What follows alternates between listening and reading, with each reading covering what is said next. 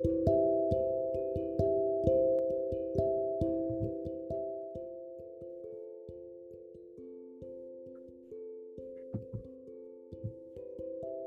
everyone. This episode is about the fact that I am never squeaky clean. I may look innocent to many people, and even though I do have a pure heart, I wanted to be clear that I'm rated R. I am NC-17. I am XXX, rated 18X+, I'm X-rated, and I am TV/MA, TV mature. That's how I live my real life. The 7 words you can never say on television. So, this is the original version of George Carlin's classic routine from his landmark comedy album, Class Clown 1972. At the time, the words were considered highly inappropriate and unsuitable for broadcast on the public airwaves in the United States, whether radio or television. As such, they were avoided in scripted material and bleep censored in the rare cases in which they were used. Broadcast standards differ in different parts of the world, then and now, although most of the words on Carlin's original list remain taboo on American broadcast television as of 2013. The list was not an official enumeration of forbidden words, but rather was compiled by Carlin. Nonetheless, a radio broadcast featuring these words led to a U.S. Supreme Court decision that helped establish the extent to which the federal government could regulate speech on broadcast television and radio in the United States. This is track 9 on George Carlin's comedy album called Class Clown 1972 again. I love words. I thank you for hearing my words. I want to tell you something about words that I think is important. They're my work, they're my play, they're my passion. Words are all we have, really. We have thoughts, but thoughts are fluid, like woo, woo, woo, woo, pop. Then we assigned a word to a thought, and we're stuck with that word for that thought, so be careful with words. I like to think that, the same words that hurt can heal. It's a matter of how you pick them. There are some people that aren't into all the words. There are some that would have you not use certain words. There are 400,000 words in the English language, and there are 7 of them that you can't say on television. What a ratio that is. 393,993 to 7. They must really be bad. They'd have to be outrageous to be separated from a group that large. All of you over here use 7 bad words. That's what they told us they were, remember? That's a bad word. No bad words, bad thoughts, bad intentions, and words. You know the 7, don't you, that you can't say on television? Shit, piss, fuck, cunt, cocksucker, motherfucker, and tits. Those are the heavy 7. Those are the ones that will infect your soul, curve your spine, and keep the country from winning the war. Shit, piss, fuck, cunt, cocksucker, motherfucker, and tits. Wow. And tits, in quotations, doesn't even belong on the list, Man, that's such a friendly sounding word. Sounds like a nickname, right? Hey, tits, come here, man. Hey, tits, meet Toots. Toots, tits, tits, toots. Sounds like a snack, doesn't it? Yes, I know, it is a snack. But I don't mean your sexist snack. I mean new Nabisco tits. and new cheese tits, corn tits, pizza tits, sesame tits, onion tits, tater tits. Bet you can't eat just one. That's true, I usually switch off. But I mean, that word does not belong on the list. Actually, none of the words belong on the list, but you can understand why some of them are there. I'm not completely insensitive to people's feelings. I can understand why some of those words got on the list, like cocksucker and motherfucker. Those are heavyweight words. There's a lot going on there. Besides the literal translation and the emotional feeling, I mean, they're just busy words. There's a lot of syllables to contend with. And those K's, those are aggressive sounds. They just jump out at you like cock sucker, motherfucker.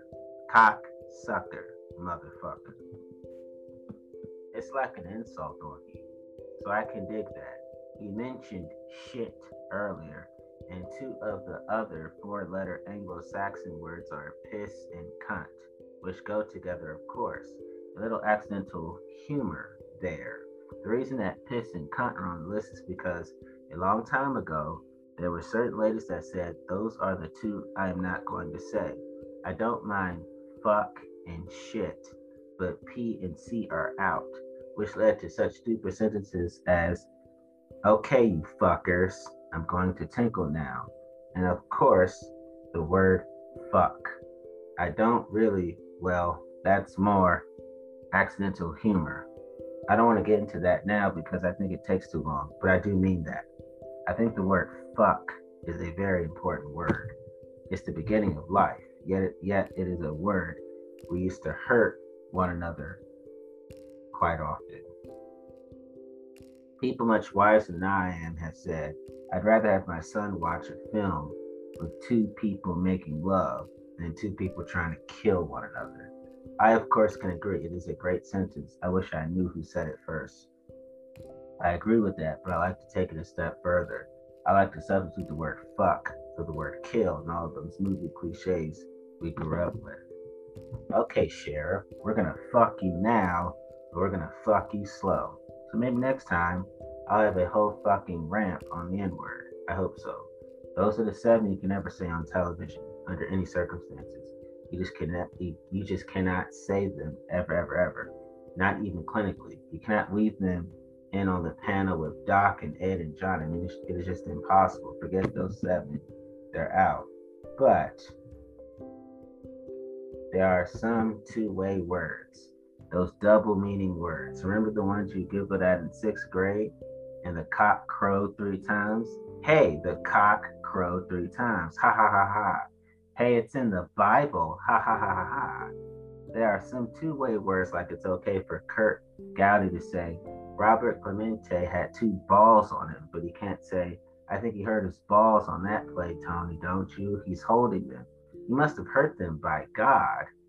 And the other two-way word that goes with that one is prick. It's okay if it happens to your finger. You can prick your finger, but don't finger your prick. No.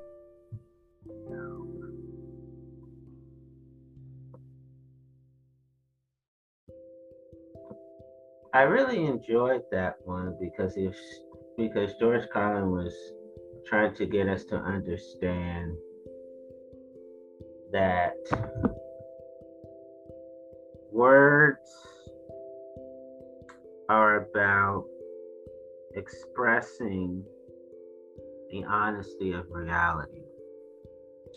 There's a reason why words have been created.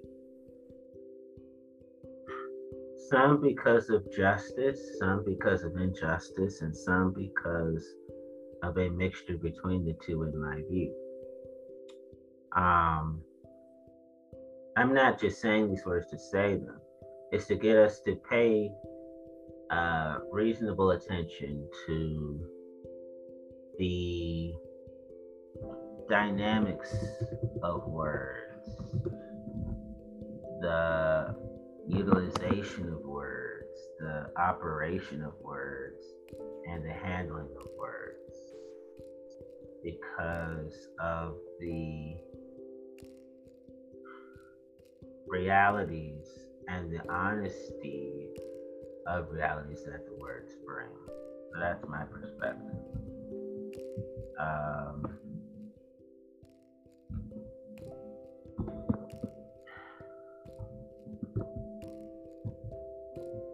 this is George Carlin's from his Doing It Again comedy special that he did in 1990. But I'm going to read a little bit of it so you can get more understanding of my love of words and, more importantly, my sensitivity to the employment of words. This is George Carlin again. Now, I probably got some other group pissed off at me because I said fruit. There's a different group to get pissed off at you in this country for everything you're not supposed to say. Can't say fruit, can't say faggot, can't say queer, can't say Nancy boy, can't say pansy, can't say nigger, boogie, jig, jigaboo, skinhead, jungle bunny, mooly, Yan or Schwartz, can't say yid, he, zeeb, kike, Mackie, Dago, Jenny, Wop, Genzo, Greaser, Greaseball, Spick, Beaner, Oya, Tiger, PR, Mick, Donkey, Turkey, Limey, Frog, Squarehead, Crot, Jerry, Hun, Chink, Jap, Nip, Slopehead, Zipperhead, Gook. There is absolutely nothing wrong. There's absolutely nothing wrong with any of those words in and of themselves. They're only words. It's the context that counts. It's the user. It's the intention behind the words that makes them good or bad. The words are completely neutral. The words are innocent. I get tired of people talking about bad words and bad language. Bullshit. It's the context that makes them good or bad. The context that makes them good or bad. For instance, you take the word nigger. There's absolutely nothing wrong with the word nigger in and of itself. It's the racist asshole that's using it that you ought to be concerned about. We don't care when Richard Pryor, Eddie Murphy says it. Why? Because we know they're not racist. They're niggers. Context. We don't mind their context because we know they're black. Hey, I know I'm Whitey, the blue-eyed devil, patio fake gray boy, hunky motherfucker myself. Don't bother my ass. They're only words. You can't be afraid of words that speak the truth. Even if it's an unpleasant truth like the fact that there's a bigot and a racist in every living room, in every street corner in this country. I don't like words that hide the truth. I don't like words that conceal reality. I don't like euphemisms or euphemistic language. And American English is loaded with euphemisms because Americans have a lot of trouble dealing with reality. Americans have trouble facing the truth, so they invent a kind of a soft language to protect themselves from it. And it gets worse with every generation. For some reason, it just keeps getting worse. I'll give you an example of that. There's conditioning in combat, most people know about it. It's when a fighting person's nervous system has been stressed to its absolute peak and maximum, can't take any more input. The nervous system is either snapped or is about to snap. In the First World War, that condition was called shell shock. Simple, honest, direct language, 2 syllables. Shell shock. Almost sounds like the guns themselves. That was 70 years ago. Then a whole generation went by and the Second World War came along and the very same combat condition was called battle fatigue. 4 syllables now. It takes a little longer to say. It doesn't seem to hurt as much. Fatigue is a nicer word than shock. Shell shock, battle fatigue. Then we had the war in Korea in 1950. Madison Avenue was riding high by that time. And the very same combat condition was called operational exhaustion. Hey, we're up to 8 syllables now, and the humanity has been squeezed completely out of the phrase. It's totally sterile now. Operational exhaustion sounds like something that might happen to your car.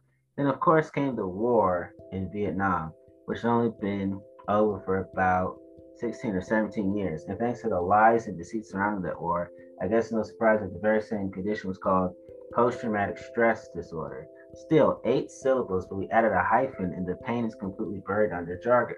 Post-traumatic stress disorder. I bet if we have still been calling it shell shock, some of the Vietnam veterans might have gotten the attention they needed at the time.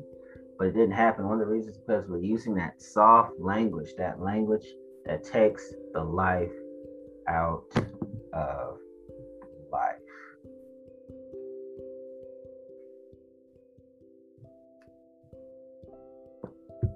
I'll read a little bit more, then I'll stop, okay? And it is a function of time. It does keep getting worse. Give you another example. Sometime during my life, toilet paper became bathroom tissue. I wasn't notified of this. No one asked me if I agreed with it. It just happened. Toilet paper became bathroom tissue. Sneakers became running shoes. False teeth became dental appliances. Medicine became medication. Information became directory assistance. The dump became the landfill. Car crashes became automobile accidents. Partly cloudy became partly sunny. Motels became motor lodges. House trailers became mobile homes. Used cars became previously owned transportation. Room service became guest room dining. And constipation became occasional irregularity. Well, I agree with George Carlin.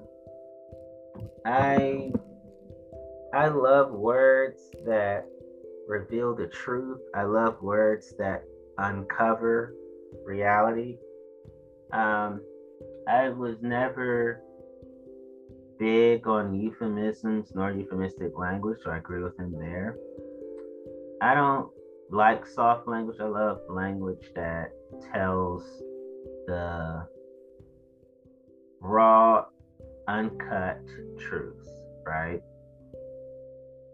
And I agree with him when he says that the words are naturally innocent. Um, I agree that the words are completely naturally neutral. So I don't believe in bad words and bad language per se in the polite society perspective. I do agree with him when he says it's the context that makes them good or bad. It's the intention behind the words that makes them good or bad. It's the user. It's the context that counts. They're only words. The words are completely neutral. The words are innocent. I agree. I agree that there's absolutely nothing wrong with any and all words in and of themselves. It's all about the user's usage and about the user too. So I agree with him. Um, okay. I remember doing that George Carlin bit in a previous episode, but I had to bring it back to give you more clarity. ScienceAlert.com. Swearing is actually a sign of more intelligence, not less, says scientists. Richard Stevens, The Conversation, February 2nd, 2017. The use of obscene or taboo language or swearing, as it's more commonly known, is often seen as a sign that the speaker lacks vocabulary, cannot express themselves in a less offensive way, or even lacks intelligence. Studies have shown, however, that swearing may in fact display a more rather than less intelligent use of language. While swearing can become a habit, we choose to swear in different contexts and for different purposes, for linguistic effect, to convey emotions, or laughs, or perhaps even to be deliberately nasty. Psychologists interested in when and why people swear try to look past the stereotype that swearing is the language of the unintelligent and illiterate. In fact, a study by psychologists from Marist College found links between how fluent a person is in the English language and how fluent they are in swearing. The former, verbal fluency, can be measured by asking volunteers to think of as many words beginning with a certain letter of the alphabet as they can in 1 minute. People with greater language skills can generally think of more examples in the allotted time. Based on this approach, the researchers created the swearing fluency task. This task requires volunteers to list as many different swear words as they can think of in 1 minute. By comparing scores from both the verbal and swearing fluency tasks, it was found that the people who scored highest on the verbal fluency test also tended to do best on the swearing fluency task. The weakest in the verbal fluency test also did poorly on the swearing fluency task. What this correlation suggests is that swearing isn't simply a sign of language poverty, lack of general vocabulary, low intelligence. Instead, swearing appears to be a feature of language that an articulate speaker can use in order to communicate with maximum effectiveness. And actually, some uses of swearing go beyond just communication. So, natural pain relief. Research we conducted involved asking volunteers to hold their hand in iced water for as long as they could tolerate while repeating a swear word. The same set of participants underwent the ice water test on a separate occasion, but this time they repeated a neutral non swear word. The heart rate of both sets of participants was monitored. What we found was that those who swore withstood the pain of the ice cold water for longer, rated it as less painful, and showed a greater increase in heart rate when compared to those who repeated a neutral word. This suggests they had an emotional response to swearing, an activation of the fight or flight response, a natural defense mechanism that not only releases adrenaline and quickens the pulse, but also includes a natural pain relief known as stress-induced. And I want to make sure I'm saying this word right. Please give me a minute, because I don't want to sound like an idiot. Analgesia. So one more time, because I like to use the built-in computer mic so I can hit it. So, analgesia. Thank you for listening. This suggests they had an emotional response to swearing and an activation of the fight or flight response, a natural defense mechanism that not only releases adrenaline and quickens the pulse, but also includes a natural pain relief known as stress-induced analgesia. This research was inspired by the birth of my daughter when my wife swore profusely during agonizing contractions. The midwives were surprisingly unfazed and told us that swearing is a normal and common occurrence during childbirth, perhaps for reasons similar to our ice water study. Two-way emotional relationship. We wanted to further investigate how swearing and emotion are linked. Our most recent study aimed to assess the opposite of the original research, so instead of looking at whether swearing induced emotion in the speaker, we examined whether emotion could cause an increase in swearing fluency. Participants were asked to play a first-person shooter video game in order to generate emotional arousal in the laboratory. They played for 10 minutes, during which they explored a virtual environment and fought and shot at a variety of enemies. We found that this was a successful way to arouse emotions, since participants reported feeling more aggressive afterwards when compared with those who played a golf video game. Next, the participants undertook the swearing fluency task. As predicted, the participants who played the shooting game were able to list a greater number of swear words than those who played the golf game. This confirms a two-way relationship between swearing and emotion. Not only can swearing provoke an emotional response, as shown with the ice water study, but emotional arousal can also facilitate greater swearing fluency. What this collection of studies shows is that there is more to swearing than simply causing offense or a lack of verbal hygiene. Language is a sophisticated toolkit, and swearing is a part of it. Unsurprisingly, many of the final words of pilots killed in air crashes captured on the black box flight recorder feature swearing. And this emphasizes the crucial point that swearing must be important given its prominence in matters of life and death. The fact is that the size of your vocabulary of swear words is linked with your overall vocabulary, and swearing is inextricably linked to the experience and expressions of feelings and emotions. This is ScienceAlert.com. Richard Stevens. Richard Stevens, the senior lecturer in psychology, Keele, Keele University. Wow. So swearing is a part of my high degree of innate intelligence. So I love my obscene language. In fact, I want to be honest about something that y'all have already been privy to. I curse, I cuss. I engage in cursing, I engage in swearing, I engage in expletives, I engage in socially offensive uses of language. I use socially offensive language, and I'm a profane swearer. I use profanity. I do.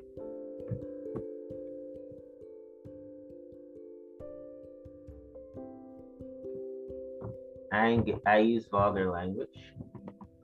I use obscene language. Y'all are already privy to that. I use profanity in my personal life, and when it comes to certain aspects of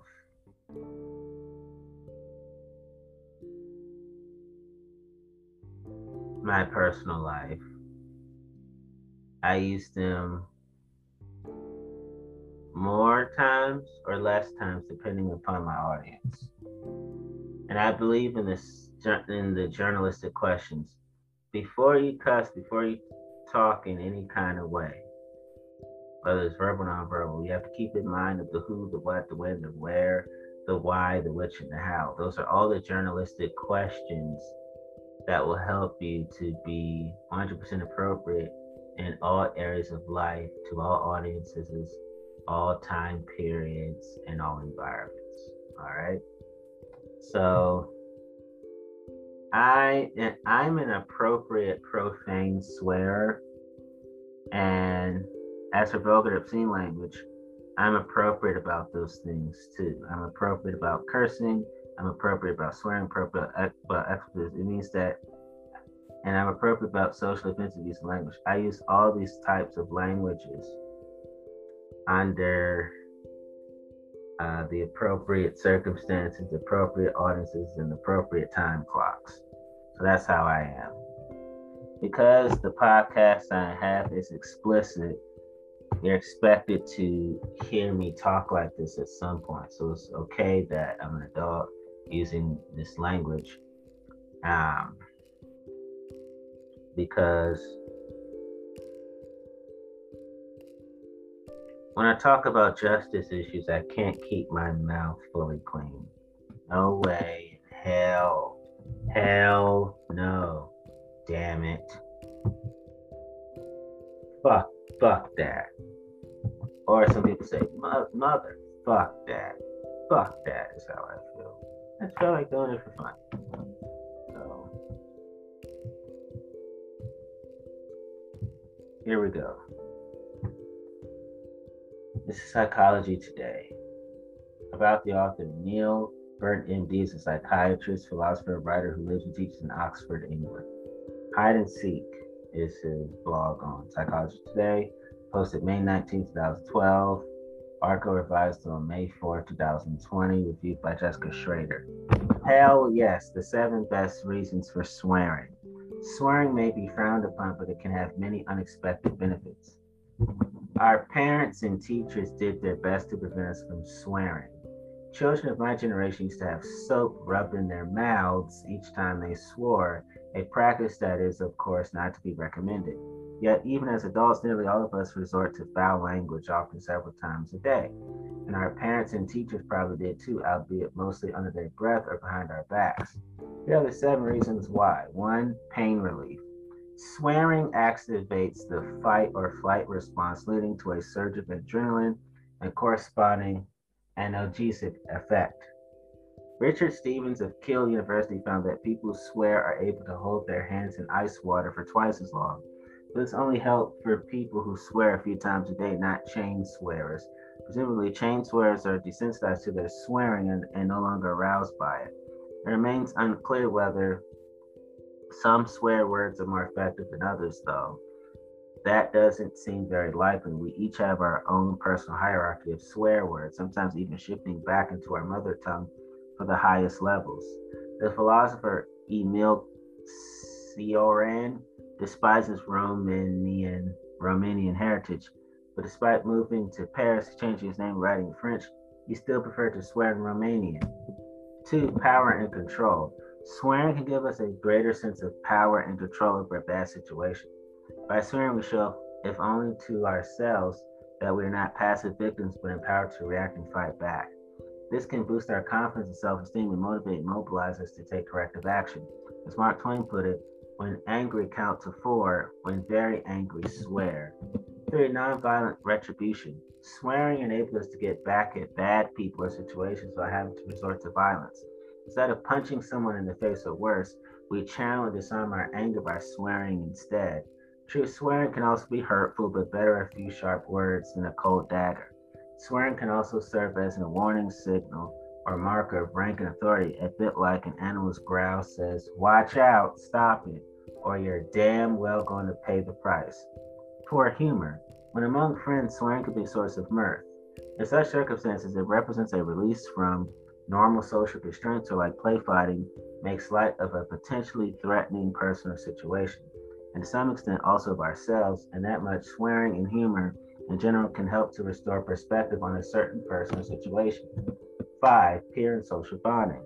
Swearing can show that we belong in a certain group, that we are able to be ourselves and wholly WHOLY comfortable and secure with the members of that group. If done correctly, it can also signal that we are open, honest, self-deprecating, easygoing, and fun-loving. Another form of verbalization that is closely connected with our emotions is singing in a clinical practice. I noticed that when people lose the faculty of speech due to brain damage, most commonly dementia or stroke, the ability to sing is often preserved along with the ability to swear. 6. Self expression. Swearing can be a way of signaling that we really mean something or that is really important to us. That's why swearing is so much a part of any sport. It also broadens our register and makes us more lively and interesting, being used, for example, to add emphasis or punch to our speech. Shakespeare often used foul language, albeit more inventively than most. Away, you starveling, you elf skin, you dry eats tongue, bull's pizzle, you stock fish. At the same time, swearing could also be a way of showing that something really means something to us. The philosopher Paul Feyerabend makes this point very profoundly. When sophistication loses content, the only way of keeping in touch with reality is to be crude and superficial. Oh, so I'm thinking that swearing can be a way of showing that someone really means something to us. That's true too. So lastly, for this one, 7, improve psychological and physical health. Health benefits of swearing include increased circulation, elevated endorphins, and an overall sense of calm, control, and well-being. The key is to do it sparingly and not to get angry at the same time, which would be very bad for you as well as terribly vulgar. Wow. Wow, I must have all the benefits of swearing. I do indeed. Wow. That's very encouraging to me.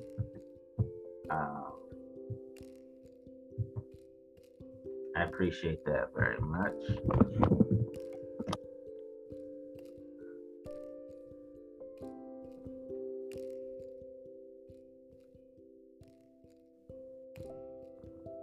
So, goodhousekeeping.com. This is by Carolyn Picard. She's a health editor. Caroline is the health editor at goodhousekeeping.com, covering nutrition, fitness, wellness, and other lifestyle news. This is by Carolyn Picard again, January 2017. If you swear a lot, you're more honest. Science says so damn straight. Your mother might have scolded, watch your language, but don't let her delicate sensitivities curb your cursing. Swearing, also known as the unfiltered, genuine expression of emotions, might mean you're more honest, a new study says. Scientists from the University of Cambridge recently surveyed 276 people about their most commonly used swear words and how often they say or write them. The test also measured the participants' honesty with questions about blaming others, cheating at games, taking advantage of people. And surprise, surprise, those who use salty language the most lied the least.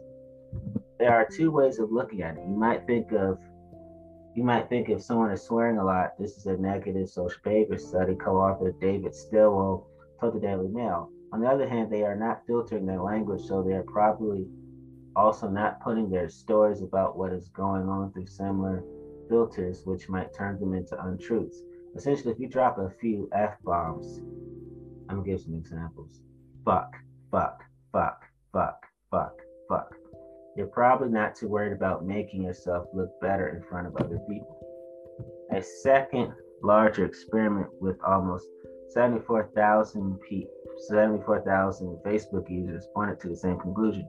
Researchers compared the frequency of profanity in phrases that indicate truth telling, such as first person pronouns like me in quotations and anxiety driven words like worried in quotations. It turned out people who keep it clean also try to look cooler online, even if it involves fudging the truth. The story, which was accepted for publication in the Journal of Social Psychological and personality science provides the justification all potty mouths need to hear. And if anyone gives you grief about those four-letter words, like another one, shit, shit, shit, shit, shit. Fire back with the most famous comeback of all. Frankly, my dear, I don't give a damn. You can say, frankly, my dear, I don't give a shit. And frankly, my dear, I don't give a fuck. That's how it is. So I'm an extremely honest, extremely intelligent person because I use salty language. I use the unfiltered, genuine expressions of emotions. I do have a potty mouth. I drop F-bombs, fuck, fuck, fuck, and I drop other four-letter words, shit, shit, shit, or damn, damn, damn, damn.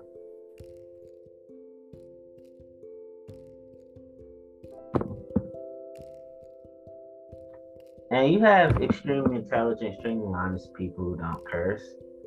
And that is beautiful. That is lovely. And I really mean that. The important thing is just have a solid character, right?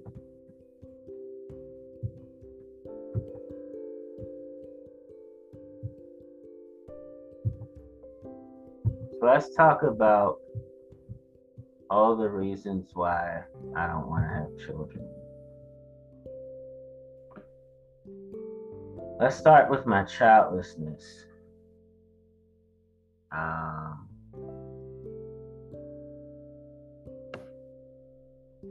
here we go.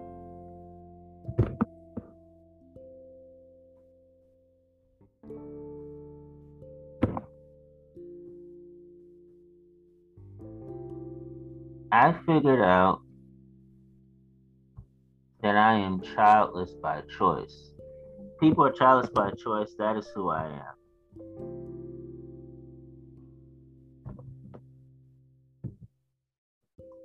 So I am a voluntary childlessness.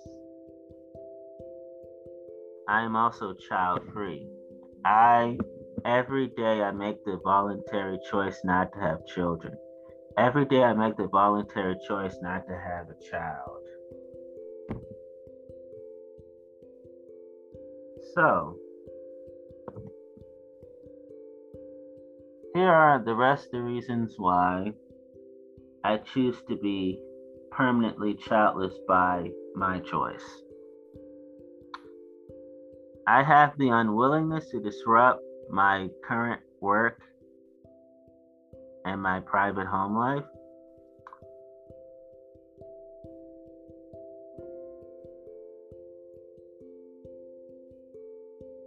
I have an unwillingness to sacrifice freedom and independence to rearing children. I have an unwillingness to give up my current lifestyle.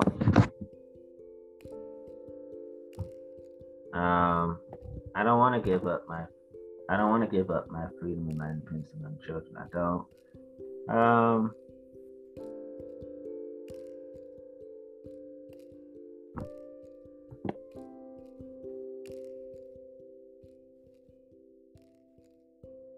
What else?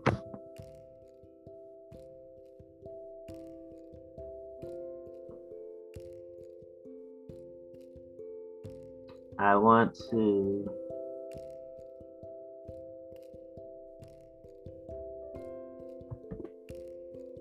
also, there's the rising cost of raising a child, and as society industrializes and urbanizes, that's another reason for my being child free on purpose. Being busy with work, that would be me. Uh, I have the unwillingness to pay the cost of raising a child.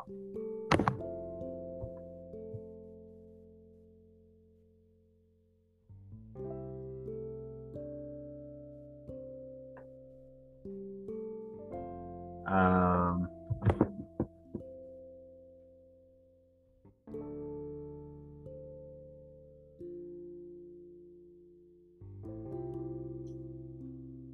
I have the belief that I can better contribute to the welfare of existing people, including children, than to produce even more. That really resonates with me.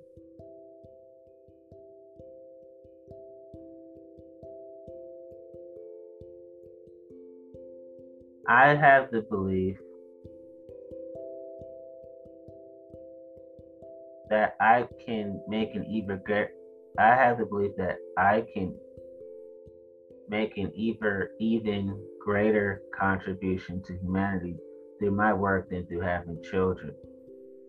My example would be my authorship in publishing life enhancing books.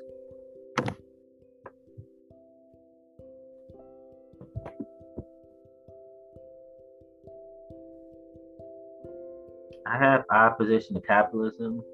I believe to necess- I have opposition to capitalism. Believe to necessitate procreation.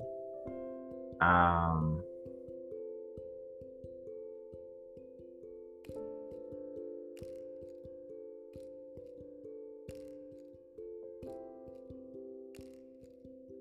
I have the belief that I can still contribute to the education of children to become happy and impactful human beings as society needs. For example,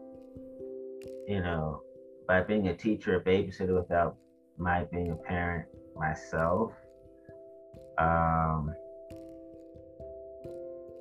I have to do that spending time with other people's children in appropriate manners is sufficient for my own happiness. Um,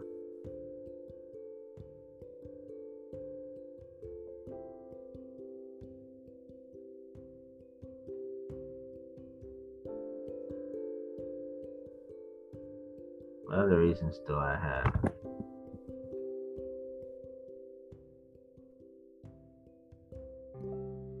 I have the belief that other people are better suited to have children than myself.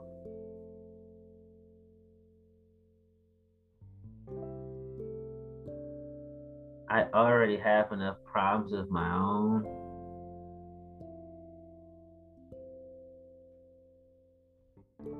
I want to go about my personal well-being, health, and happiness. I'm not willing to experience sleep disruption, which is a reason that comes along with those who choose to have children. They get to suffer from sleep disruption on that, and that won't happen to me. So yeah, so focus on my personal well-being, my health, and my happiness. Um,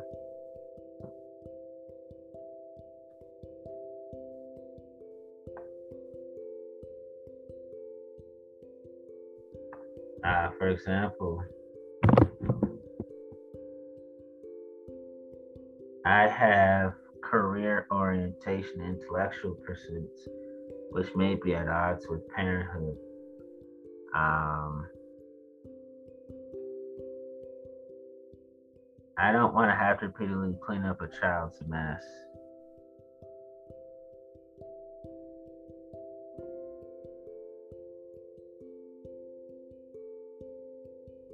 Um,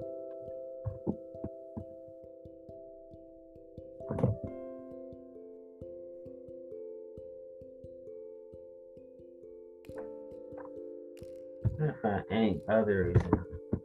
Oh, my having no children allows me to save more money for my retirement.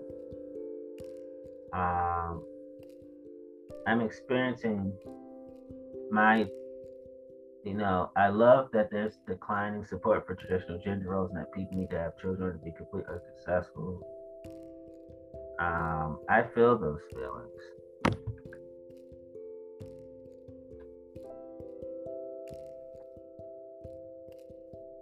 Then there's the expense of higher education, and then there's the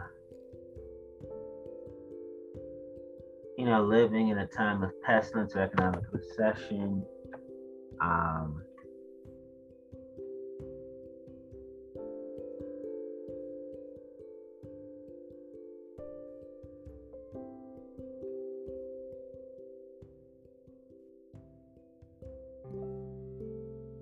I'm simply not wanting to have children.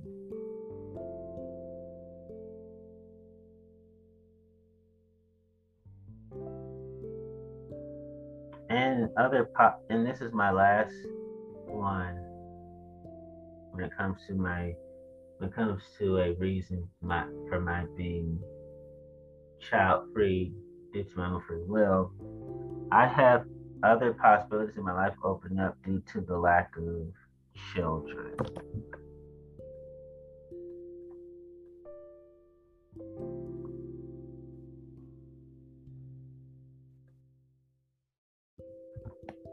Hold on.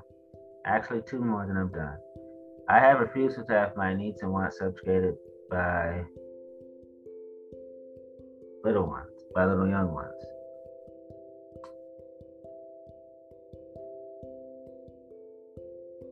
Actually, a little more than this is the third one reason. I have preference of pursuing my personal development to raising children. And I'm concerned about the possible deterioration of my interpersonal relationships if I became a parent.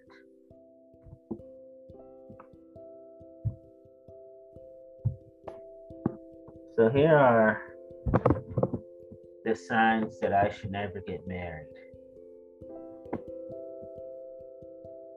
I don't believe in marriage. I don't believe in it. It meaning marriage, I don't believe in it. Some people consider marriage little more than a piece of paper, and others think it's the only way to truly commit. And there's nothing wrong with either opinion. Many people feel that you can be married in your heart and you don't need a legal agreement to confirm your love, says psychologist Dr. Paulette Sherman, author of Dating from the Inside Out and the Book of Sacred Baths. They fear it just complicates things by making about commingling property, assets, and taxes instead about your heartfelt commitment to the other person. Two, I want to save money. Let's be honest. Weddings are expensive, and it's not crazy to not want to spend your entire life savings on one day. Consider the average wedding cost in the United States is a whopping $33,391, a nice chunk of a down payment on a home. Deciding not to get married so you can keep your money in the bank is a smart move.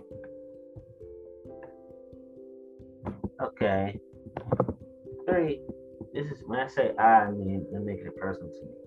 I don't feel like I need to prove my love. Weddings have one purpose. Aside from joining forces with another person for life, you're also showing everyone important in your life just how much you love each other. Some people don't see the need and are just fine being committed to someone minus the social display of affection. That would be me.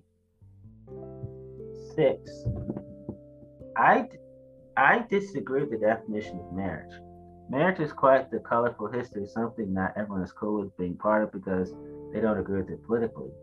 Some people feel that historically marriage has been a way for society to repress certain groups, Sherman says. For example, at one point, some women were treated as property of their husbands and weren't allowed to vote, and in many countries, gay couples still can't legally marry. Some people don't want to take part in an institution that fosters this type of discrimination. And to be honest, I thought I wanted to get married, but I recognized due to my fundamentalist community, they were shoving being a family man, make an honest out of a good woman rhetoric towards me. Okay, five. I never wanted to get married. While some people grow up dreaming of their perfect wedding down to the dress and theme colors, that's not the norm for everyone. If you're not someone who already has a Pinterest board filled with everything you want on your special day, and it's not something you see yourself getting excited about anytime soon, you can enjoy being in a relationship without the I do's. Um, Eight, I want my freedom. When you get married, you're legally locked down to one person forever. For some, that sounds amazing, but for others, not so much. If you want to keep your freedom, marriage might not be the best fit for you. Avoiding the paperwork means you continue doing what you want when you want without having to get permission from anyone else. And everything, when I say I and read after, all the words describe who I am. Nine, I like things as they are. Current things are feeling pretty great as they are. Why make a big move and get married? There's an expression: if it ain't broke, don't fix it. Some people, if their relationship is happy and works, they don't need to complicate it with legal repercussions and a ceremony that validates the relationship from the outside, Sherman says. That would be me.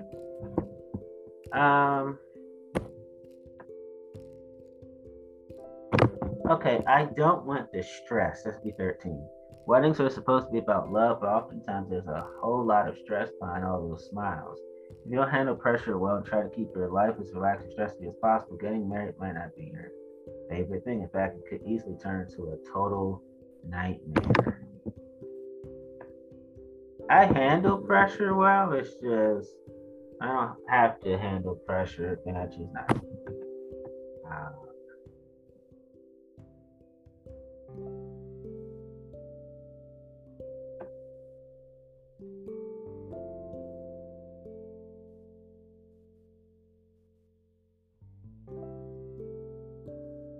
hmm.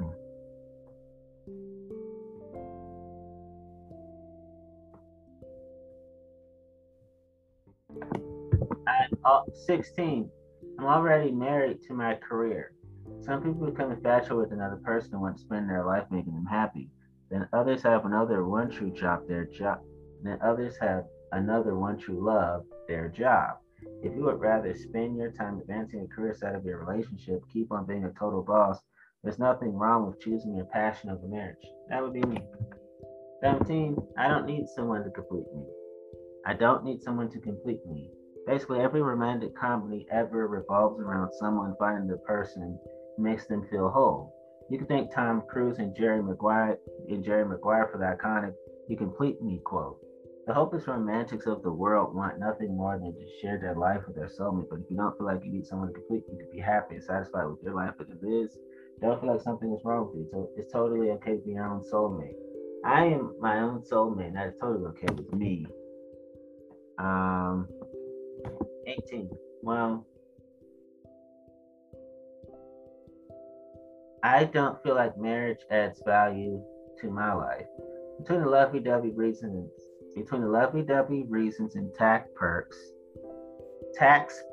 there are plenty of draws to marriage. But if you don't feel like getting married will add any value to your life, there's no reason to complicate things. Just keep paving your own path, and you'll be just fine.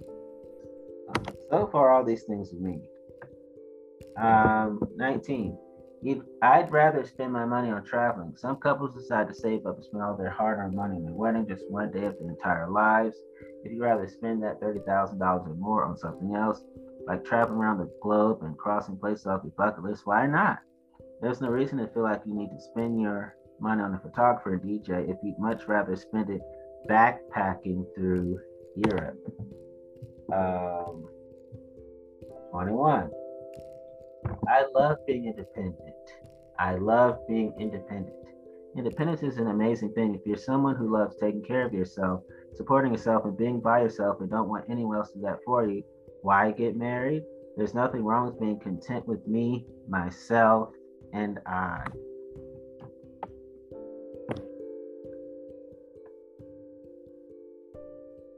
24. I'm not overly traditional. Some people are incredibly traditional, live by rules that have guided society for what feels like forever, and marriage is a big part of that tradition. If you don't feel like you share those same traditional values, maybe a wedding isn't something you see yourself doing would be much happier just living life sans legal documents. 26, you want to spend time on other. At 26, I want to spend time on other things. The year before your wedding basically involves one thing: planning, planning, then some more planning. So any bit of free time you have instantly gets. So any bit of free time you have instantly goes toward crossing all the to-dos off your list that are required for marriage. If you don't want your wedding to take over your life and would rather spend your time doing other things, don't feel guilty. That would be me. 28. I like being alone. There are two types of people in the world: those who need to be around other people 24/7, and those who love nothing more than being all alone. If you like flying solo, would prefer being by yourself, ditching the idea of marriage might work in your favor. Plus, you'll get to choose your Netflix shows in peace, which is always a perk. Um,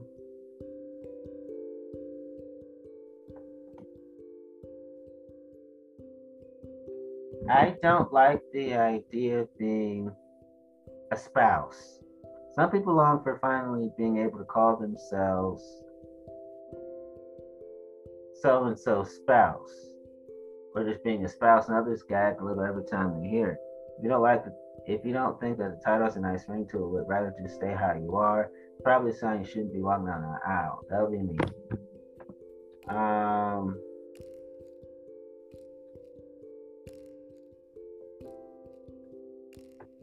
I don't like monogamy. When you get married, you're joined with one other person till death do us part. While that's an amazing thing for some, others see it as a roadblock. For many people, marriage means monogamy, although there are some open marriages. Perhaps you're someone who gets bored being with only one person, doesn't want to remain.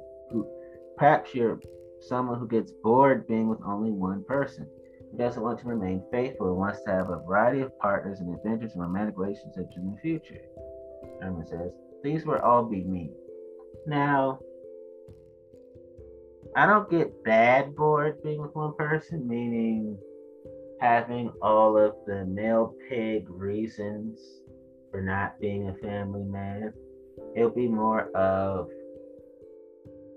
but I love my beautiful variety of innerly beautiful partners who just happen to physically turn me on. So I am perfect at monogamy. I just don't want to live a monogamous lifestyle. I don't want to remain faithful. I want to have a variety of partners and adventures, and I want to have my sexual slash romantic slash physical relationships in the future. I do. I get good board being with only one person. I'm like, there's so many awesome people out here. I love the one I have, grateful for the one I have. At the same time, I just love meeting people who use their brains correctly instead of incorrectly. Um,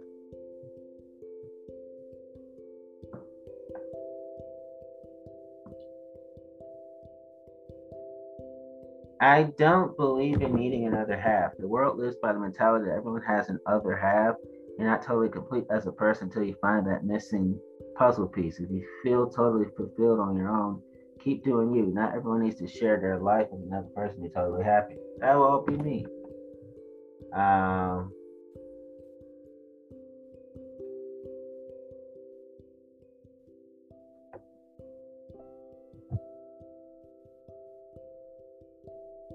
Lastly, I want to say compromising isn't my thing. Some people are stuck in their ways and don't feel the need to adjust their lifestyle to make room for someone else's.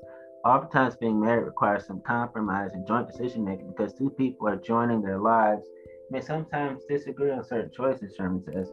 A good marriage creates enough room for both people's needs to be honored, and some people would rather just do what they want all the time and don't want to consider how that choice affects the other person. Now, I'm not arrogant. I'm just saying I just love to do more of what I would like to do more and more over time. So, because these are all the same reasons why I do not want to. Hold on, let me restate this.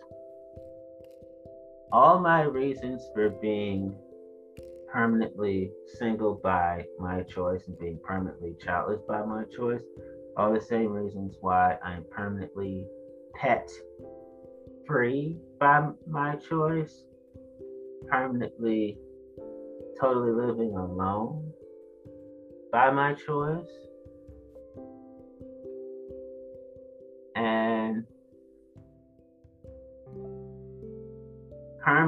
and permanently by my choice, I refrain from commitment dating. So courtships and being engaged are never my things. Um, Permanently by my choice. That's how it. That's how it is. So now that you understand, I also want to say, how would I be if I was in a relationship? I want to say this for the last time. Sex before marriage and living together before marriage would be requirements. Everything else is optional, including marriage, commitment dating, and offspring rearing, offspring having, pet owning, even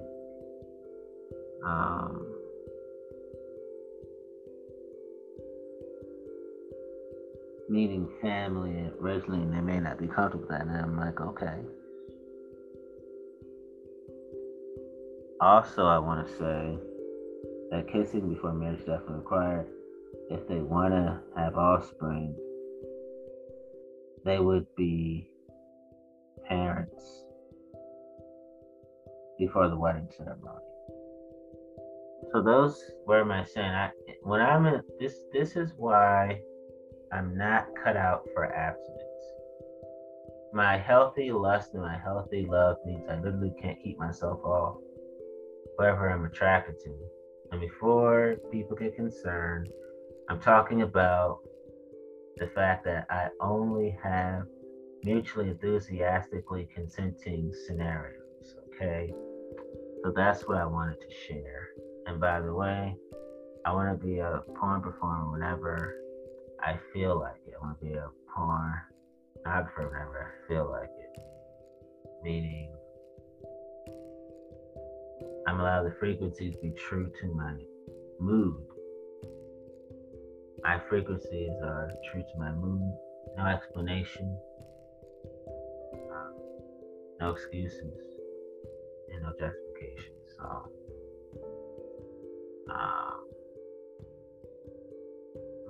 let's say I was in a relationship with someone to get married, I would go forth and do the right thing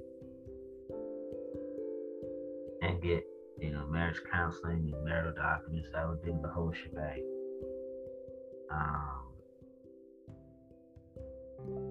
So I'm just very appreciative of me knowing what is best for myself, and I can't wait to talk about my dreams in the near future. I definitely will get on the train rolling about that, but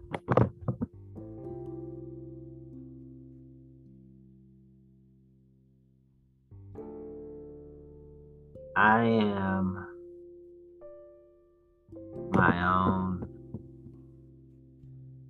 well that I drink from. I love being sex positive. If I were a parent, I'd be a sex positive parent. But I love being a sex positive adult. For real. I love being a gender and sexual diversity championing adult as well. Whew. I just love to be real. Have my own ethical porn/rocket company in order to showcase healthy eroticism, healthy sensuality, healthy sex, healthy sexuality, healthy romance, healthy intimacies, healthy intimate relationships, and everybody be treated like royalty. One more thing now, conclude. All my partners explore my entire body in every which way possible, because all things my body are their fetishes. Without fetishization, demonization, and dehumanization, one of those things happen to me. Not even from them.